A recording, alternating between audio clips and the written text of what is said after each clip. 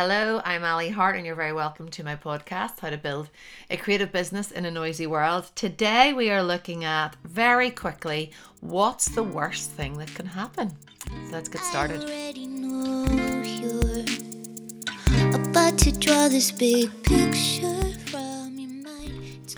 So I am recording to you, and then I'm just going to get it straight out actually, because I can't believe it's Tuesday again.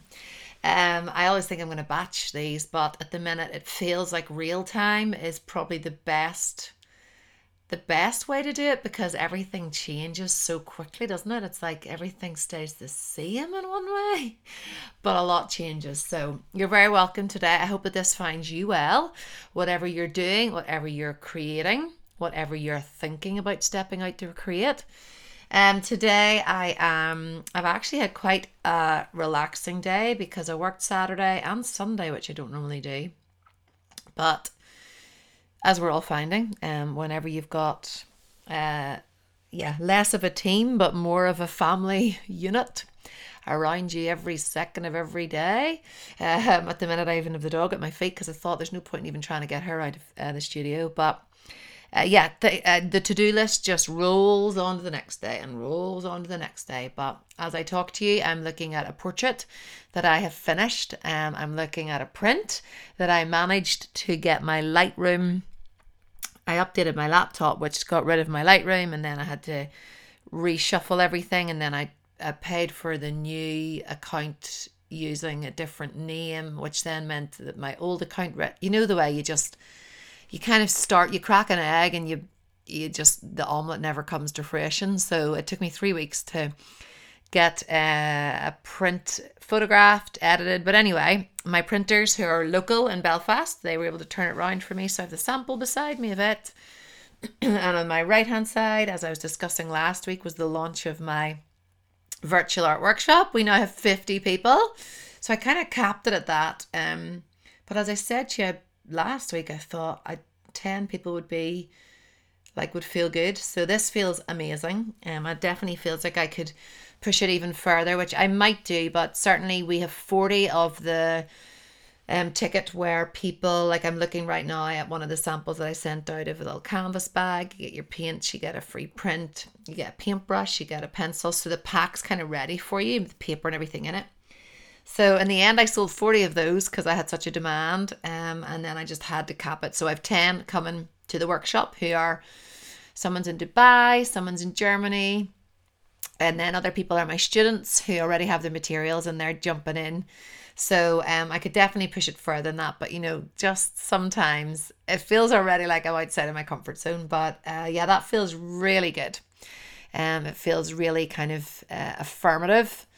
Is that the right word? Yeah. Where like I feel that I listened to my audience and I have grown that area. Even though, which is what we're talking about today, I feel a bit scared. If you've followed my work, if you're not just on my podcast, or if you're new to my podcast, I'll just share it with you anyway. I'm 37 now. I've been a professional artist. Do you know what? I'm sure I've been an artist all my life, really, which I would say now, seeing my big two boys are not really arty, but the oldest one has this beautiful flair for poetry, which has just come to the surface. And my youngest one is just turned 4 last week, and dance is in his bones. So I've been an artist for a long time, but I did my degree and then I did my master's. And after I had finished my master's, I felt pregnant pretty quickly after that, really. But I've been a community artist running workshops really from I was about 16. So I keep saying 16 years, but actually from I was about 16, 17, I was just given the opportunity to work with youth groups, with young people with learning disabilities, and with all different age groups. And that evolved over time, where I worked for like the Arts Council and for different recycling companies where we were doing like recyclable art and junk art.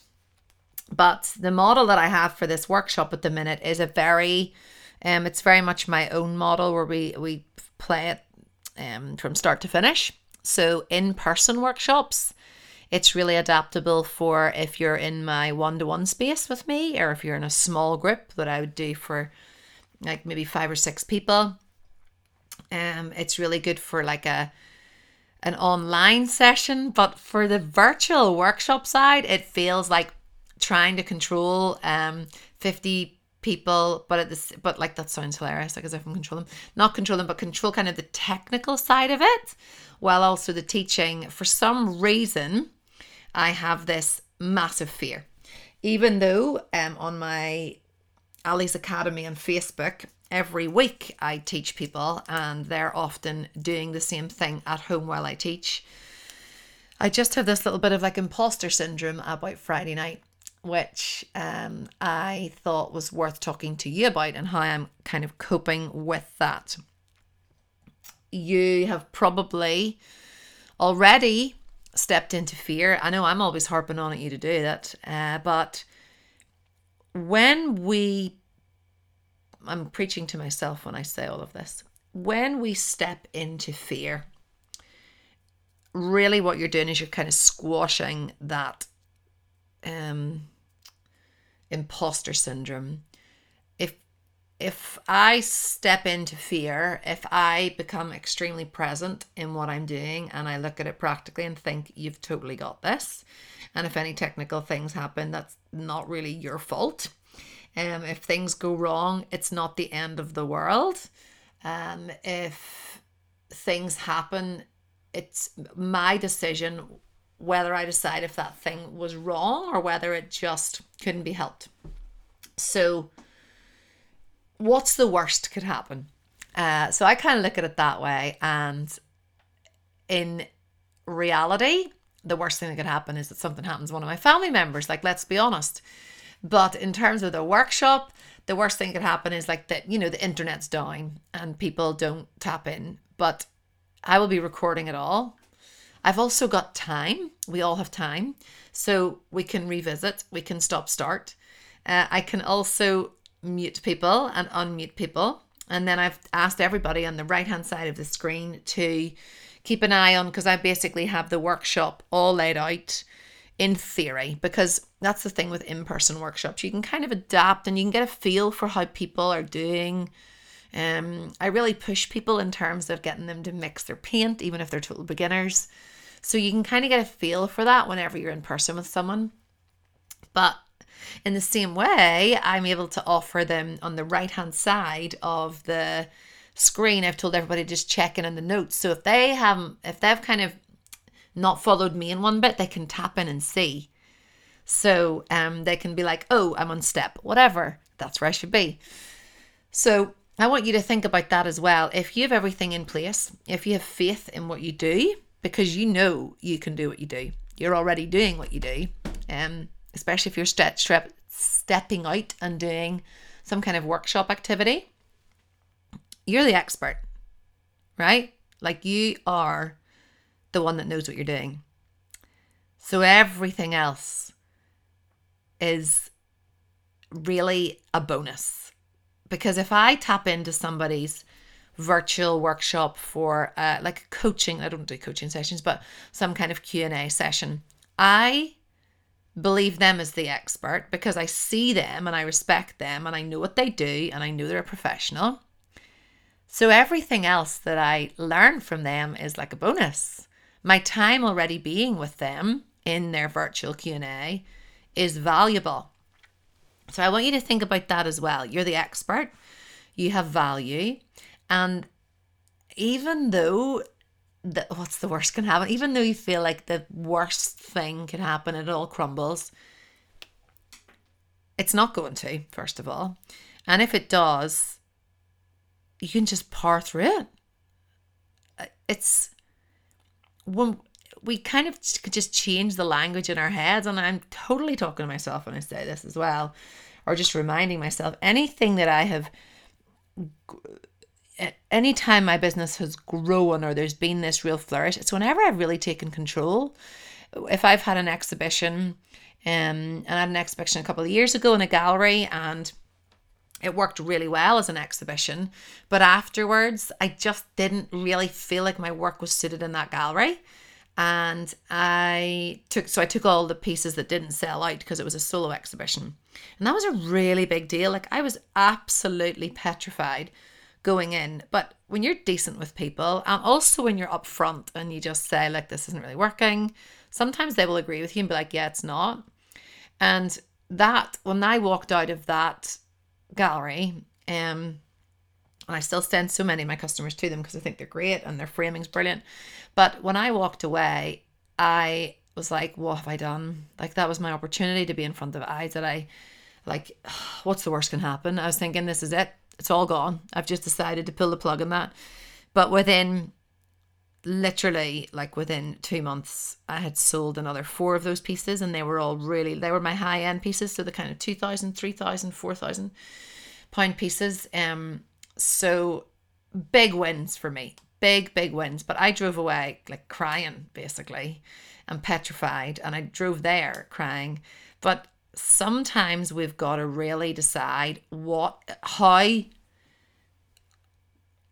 the big moves that we're going to make. And you really got to think, how bad can it be? Because for me, when I walked away and I thought this is all going to fall flat on my face, I didn't get a sale immediately whenever I took all the paintings home. But I just looked at what it is it that's working in the business, as I knew I keep saying to you to do. But also, like, really what it does is, if I decide I want to have my paintings go to a different gallery or to sell them directly through myself so that I can bring people to my studio, which has worked so much better for me than I know that it does many other people. But I had to decide that whatever was going to happen was not going to be as uncomfortable as me having my work in that space where it didn't really feel like the audience connected. So I've talked before about you just collect the data. So for me, I was kind of collecting the data, looking objectively, and just deciding, well, look, this isn't kind of working. And in the same way, we've done workshops before and they're not selling. So we just have to decide, well, like, we could push this and like break our backs and really, reduce price, which I never ever like to do. And I've told you that before. Please don't discount. Try to add value. I know that workshops are kind of different, but we had to pull the plug on those before, and it was like, what's the worst can happen? People decide, or people say, oh, she had to pull the plug on that. Oh, whatever. Like, their opinion of me is not going to change everything that I've worked towards. So the same with you. Don't let the opinions of others also make you think, like, what's the worst can happen? Someone talks about you. Well, as my husband likes to say, the only thing worse, isn't it, Abraham Lincoln, I think, the only thing worse than being talked about is not being talked about. So I would rather people say, oh my goodness, she had to pull the plug on that, because you know what, that's life, that's business. It's the same with people who own restaurants. If their dish that they worked really, really hard for just doesn't fly with their customers, sometimes you gotta pull the plug on that. And what's the worst can happen? They say, oh, did you remember that dish that they tried? People forget. Like, opinions of others cannot define you. So there you go. That's really quickly. Just, you gotta look at it. Step into your fears. What is the worst can happen if something flops? Well, really, it's never going to be as bad as you think. And then also, do you know what I love to reduce it down to? At the end of the day, I'm really good at what I do. You're really good at what you do. You're probably exceptional at what you do. And that's why you think, I need to do this, I need to do this, I need to make a career out of this. You have people that love you. They have people that love you for who you are. If you're like me and you have literally like 4 other bodies in your house and your dog who definitely loves you, then you've got to look at it and be like, if I waken up in the morning and I have breath in my lungs, I'm still, the world's still spinning. Obviously right now we're going through coronavirus. Can't believe I got through a whole podcast without mentioning that. But things are very different at the minute. Everything's heightened. Our fears are probably even bigger.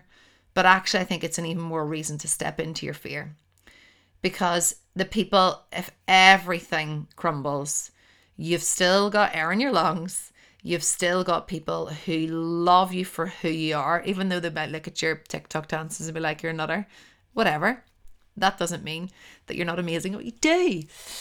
So what's the worst can happen? Not the worst is basically what I'm saying to you. You are loved by people. You have value. You have a place in this world. You're building a career so that you have your space in this noisy, crazy online space. But I have faith in you. So keep going. Step into fear. Right. If some of you are coming to my workshop on Friday, please let me know that you heard from here first. If you are able to leave a review, I would absolutely love that. And then keep an eye out. In the next 2 weeks, we are launching my new website, which I'm very excited about. At the minute, I hate my own website. Not because it's bad or it was built badly. It's just dated and it's really hard to navigate. And that is a pet peeve of mine when I'm shopping online. So alihart.com, though, you can still look. You'll still get to see a lot of colour and life in there. But for now, have faith. Keep tabs on all the successes that you've already had, that you're going to have. Keep that vision really strong, and enjoy the rest of your day. Thanks for listening, and I will see you on the other side.